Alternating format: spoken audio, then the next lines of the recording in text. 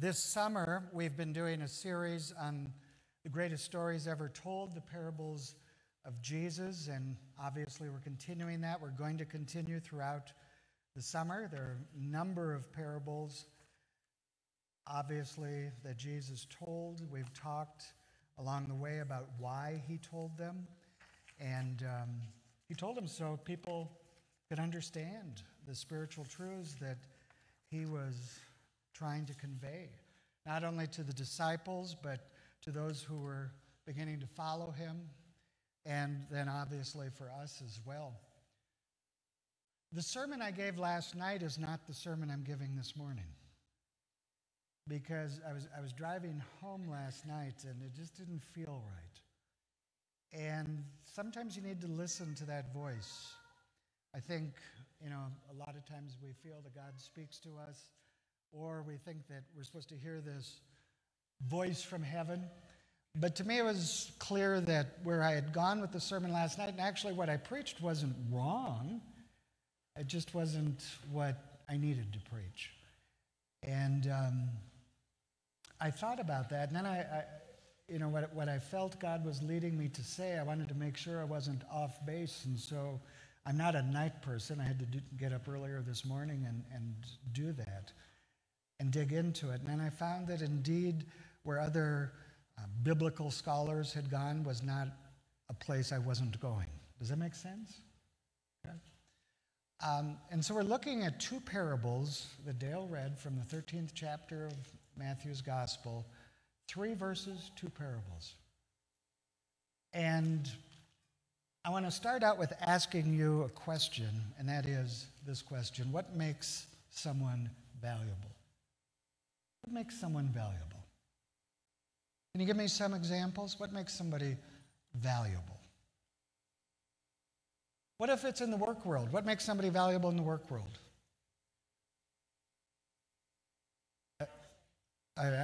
Skills, okay. A big heart. Interesting, okay. Leadership, integrity.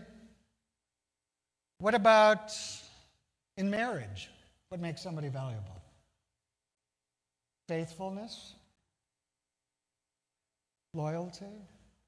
What about in friendship? Some of the same things, maybe? I'm a little surprised. What about in the eyes of society in general? What would make somebody valuable?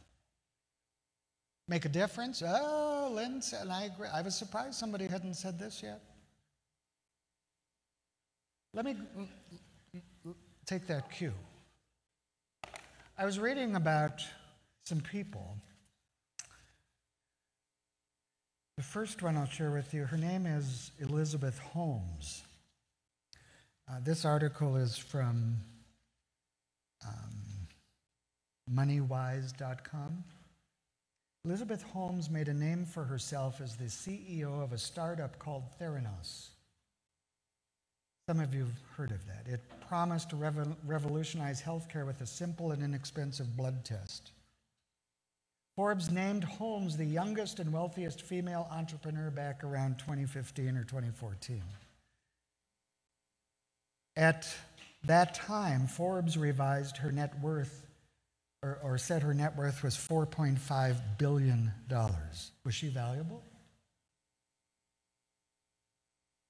But in 2016, Theranos' blood tests were revealed to be a massive fraud, and Holmes was made to pay a $500,000 fine, return her shares to the company, and Forbes revised her net worth down to 0.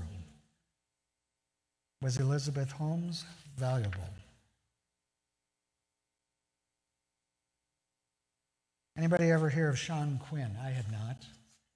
Sean Quinn, in 2008, was the richest man in Ireland, worth $6 billion. His company, the Quinn Group, was into mining, manufacturing, and insurance. Quinn got into trouble when he tried to dabble in banking. He built up a 25% stake in the Anglo-Irish Bank using mostly borrowed money, and when the bank tanked during the financial crisis, Quinn wound up $4 billion in the red. from 6 billion plus to 4 billion minus. By 2011, he'd filed for bankruptcy. He was served 30 court orders to stop illegally selling the company's assets to improve returns for investors, and he was jailed in 2012. Was Sean Quinn valuable?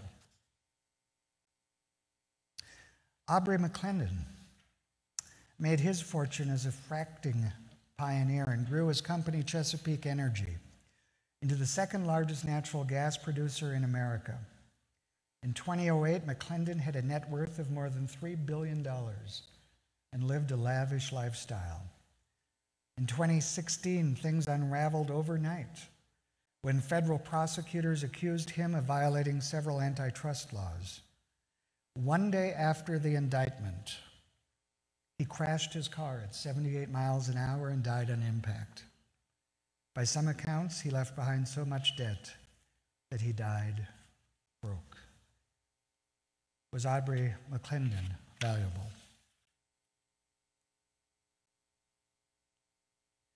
Think about that. I think it depends how we define things, right? Are we defining things through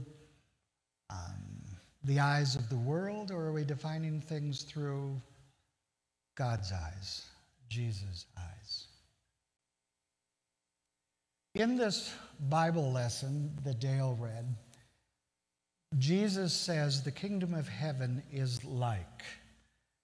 And he says it's like a treasure hidden in a field which someone found and hid, and then in his joy he goes and sells all that he has and buys that field. And then he said the kingdom of heaven is like a merchant in search of fine pearls. And on finding one pearl of great value, he went and sold all that he had and bought it.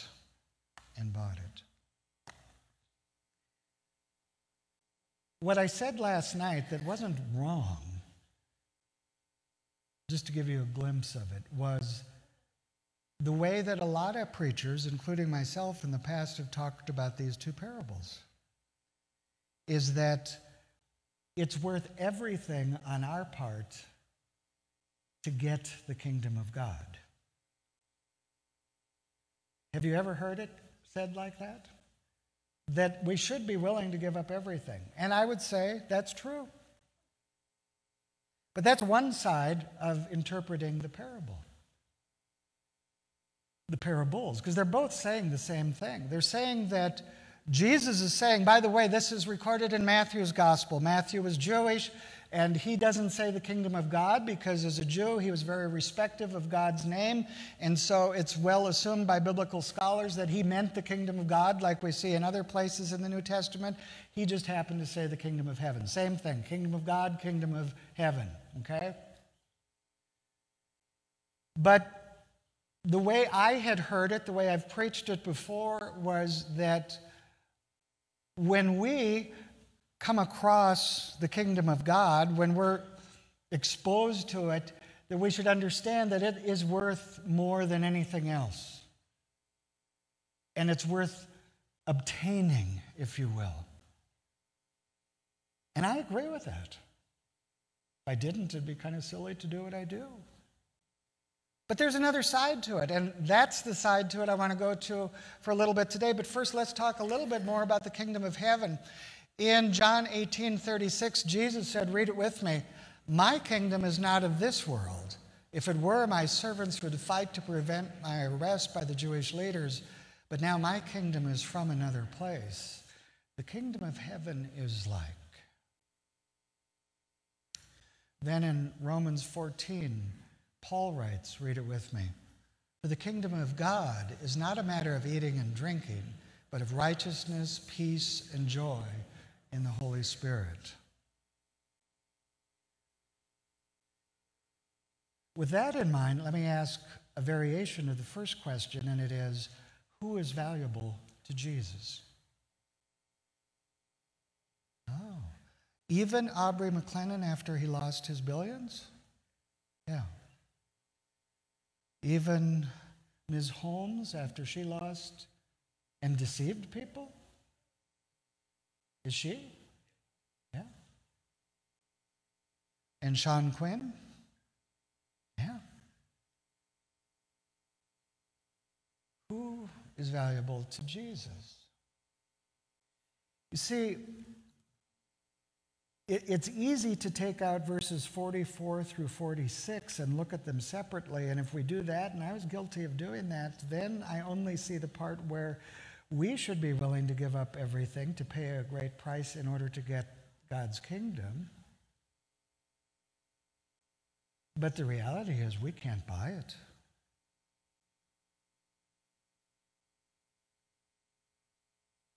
How would we? People have tried.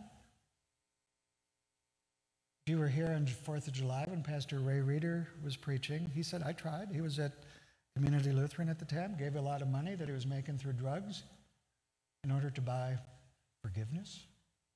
Didn't work. Doesn't work that way. Who is valuable to Jesus? Let's go to something else Jesus said in Matthew's gospel. It's a little after these parables, but read it with me. What do you think? If a man owns 100 sheep and one of them wanders away, will he not leave the 99 on the hills and go to look after the one that wandered off?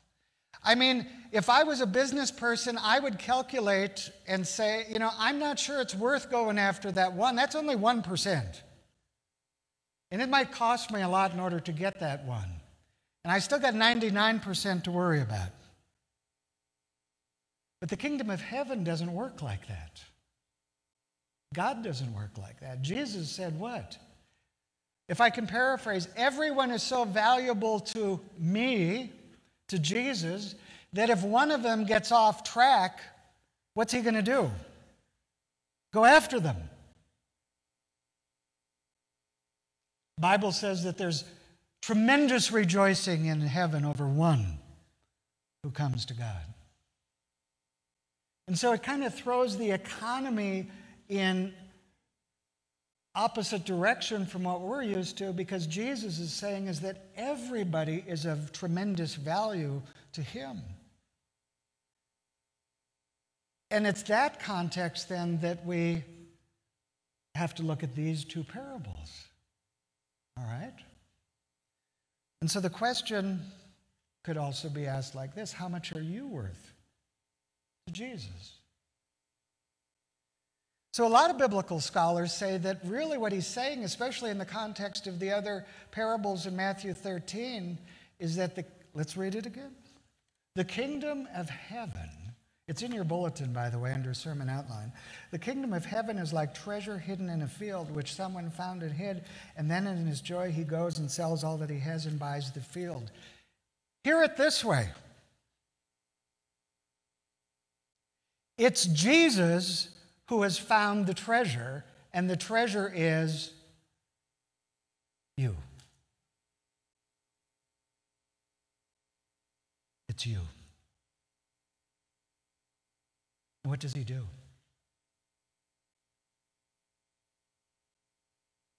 Sells everything he has to buy the field. Because earlier in Matthew's gospel, he says the field is the world. And so it's connected into that. And you're in the world, right? And he says that he's found you. And now he's going to buy you.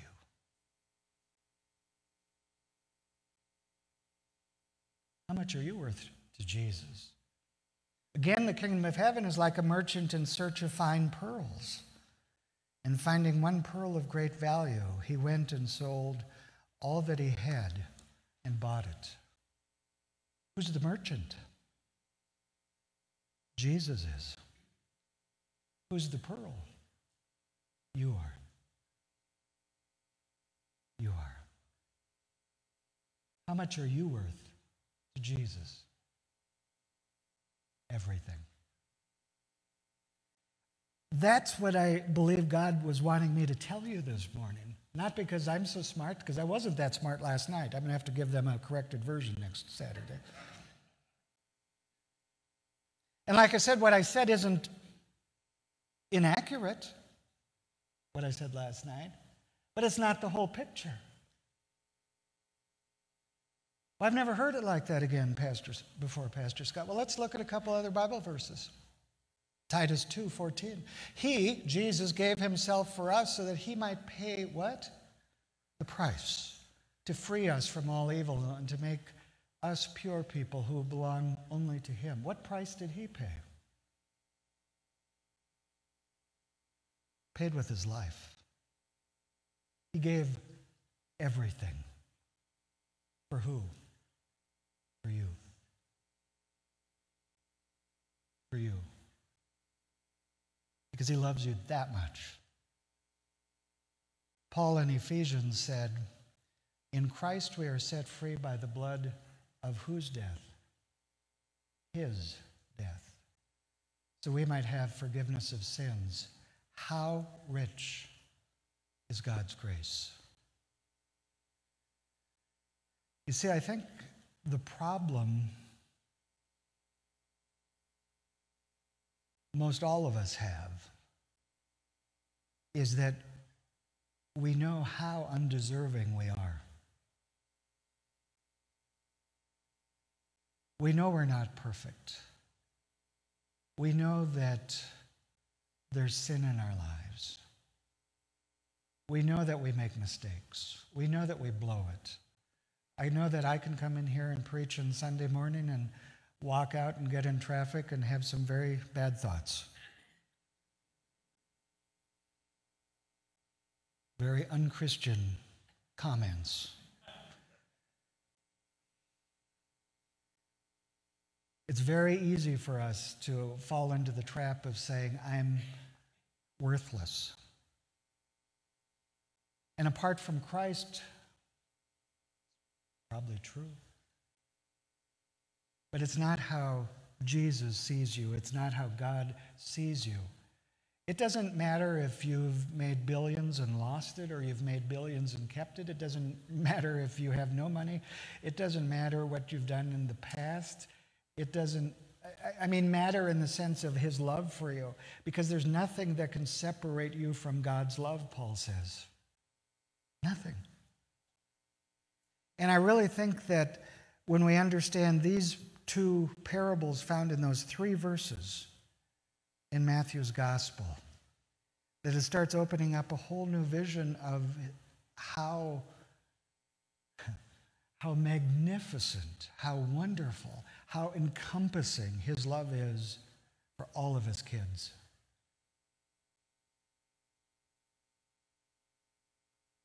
Think about it. Let me read them again. The kingdom of heaven is like a treasure hidden in the field. And when Jesus finds you in his joy, he will give everything in order to buy the field to get you. And again, the kingdom of heaven is like Jesus in search of fine pearls. And when he finds one of great value, and by the way, how much value are you to him? Tremendous value. He'll do everything to get you. Everything. It's what that 99 and 1 story's about. If you're lost, he's coming after you. If you go astray, he's going to keep dogging you. If you don't think you're worthy, he's going to say you're wrong. That's what I think I needed to hear, and I think maybe you needed to hear this morning too.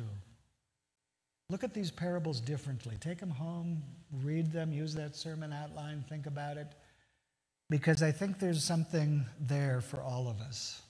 What does it mean for you? I'm not sure. I think it's going to be different for each and every one of you.